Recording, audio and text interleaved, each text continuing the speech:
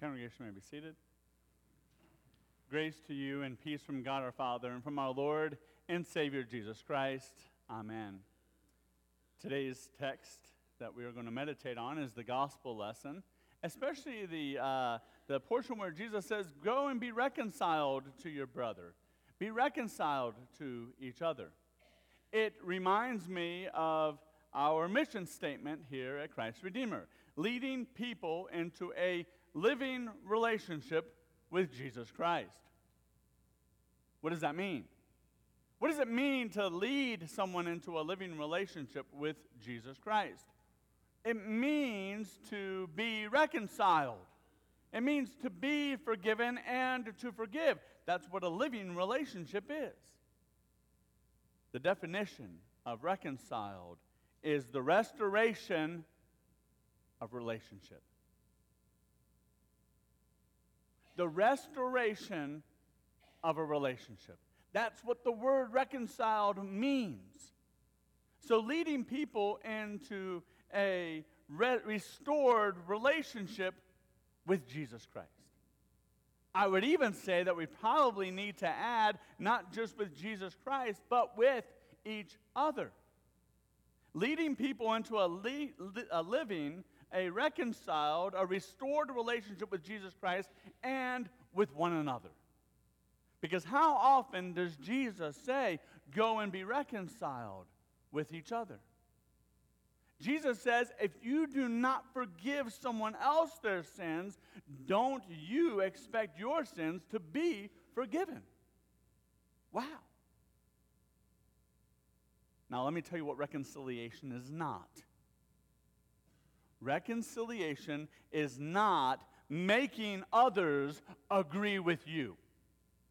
That is not reconciliation.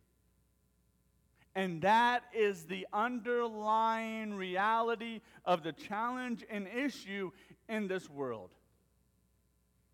Because this world has done away with reconciliation.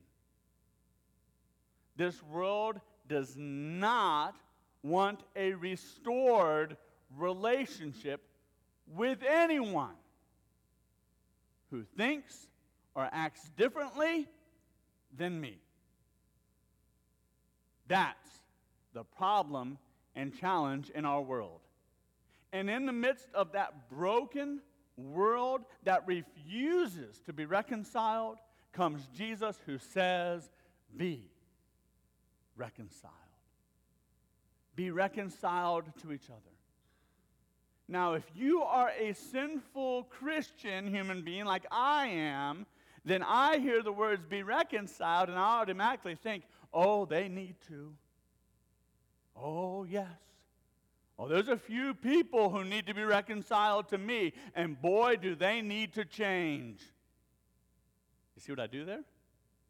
Reconciliation then becomes something that someone else has to do, and I will not participate in it until and in such time as they become what I need them to become. That is not reconciliation. Let's take a look at the text. Matthew 5:23 and 24. Therefore, if you are offering your gift at the altar and there remember that your brother has something against you, leave your gift there in front of the altar. First go and be reconciled to your brother. Then come and offer your gift. Go and be reconciled to your brother. Think about that for a second. That doesn't mean go and bash your brother over the head until he relents and becomes reconciled to you. No, Jesus is saying you go and be reconciled to your brother. How in the world, in our culture, in our world, can I be reconciled to someone else? I'm going to actually have to, and this is crazy, listen to them. You see, reconciliation does not mean that I have to agree with you, or that I have to agree with your ideology, or that I have to agree with your lifestyle. That's not what reconciliation is about. Reconciliation is about having and establishing a relationship with somebody who thinks and acts differently than you and looks different than you. That's reconciliation. Because that's precisely what God, through Jesus Christ, has done for us. Let's talk about terms for a second. On what terms and what basis does reconciliation occur? Does it occur on my terms? Or should it occur on the terms of the one to whom I desire to be reconciled? If I'm going to do what Jesus says and be reconciled to someone else, then it's going to have to be on their terms and not mine. It doesn't mean I have to agree with them or accept their lifestyle. What it does mean is I am going to have to love them in the midst of their ideology, in the midst of what their beliefs and their lifestyles are. Guess what? That's precisely what God has done for you through his Lord and Savior, Jesus Christ. Upon what basis does Jesus come to you? On what terms? His terms? God's terms? Or does he come to you in the midst of your own terms? You see, while we were sinners, Jesus Christ came and died for us. While we were sinners, in the midst of our rejection of him, Jesus Christ comes and reconciles us to himself. He meets us on our terms. Now, he doesn't leave us there,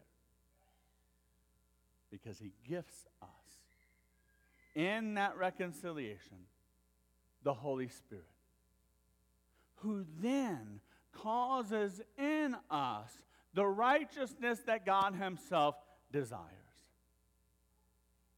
So being reconciled to someone does not necessarily mean that we have to convert them.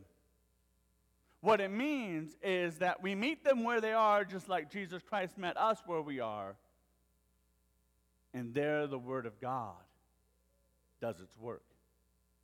The same way the Word of God did its work on you and me in the midst of our sinfulness, by bringing us and showing us and giving us and creating in us repentance, by moving us then into a life of sanctification, not in our own or of our own, but by the power of the Holy Spirit. Why can't we allow that same reality to work in our relationships with others? And meet them in the very place that God, through Jesus Christ, met us. Reconciliation is not practicing the same political ideology. It's not about getting others to think and believe and to live the same way that we think, believe, and live. Reconciliation is loving somebody even while they have a different political ideology. Reconciliation is not about making distinctions between skin colors. Reconciliation is about loving others who are different than us in their skin color and in their culture. Be reconciled. And Jesus says this in the middle and midst of a very difficult and hard law.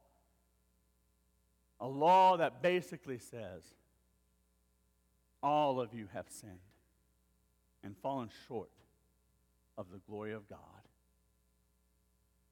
and are reconciled freely by the grace and mercy of God through his Son, our Savior, Jesus Christ. We don't deserve the reconciliation that we ourselves have received from Jesus.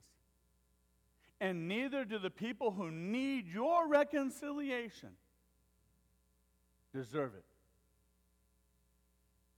We walk with Jesus. He leads us and guides us down paths of righteousness for his name's sake. And what that means is go and be reconciled. How important is this? That Jesus would said that this reconciliation of which he speaks, that you go and be reconciled with one another, is so important. It's more important than even the gift of the offering that you would bring. That if you're bringing an offering, leave it, abandon it, go and do this. Be reconciled. Be reconciled. Leading people into a reconciled relationship with Jesus Christ and each other. Amen. And now may the peace of God that transcends our ability to even understand or comprehend, may it guard your hearts and your minds always and ever focused on your Lord and your Savior, Jesus Christ. Amen.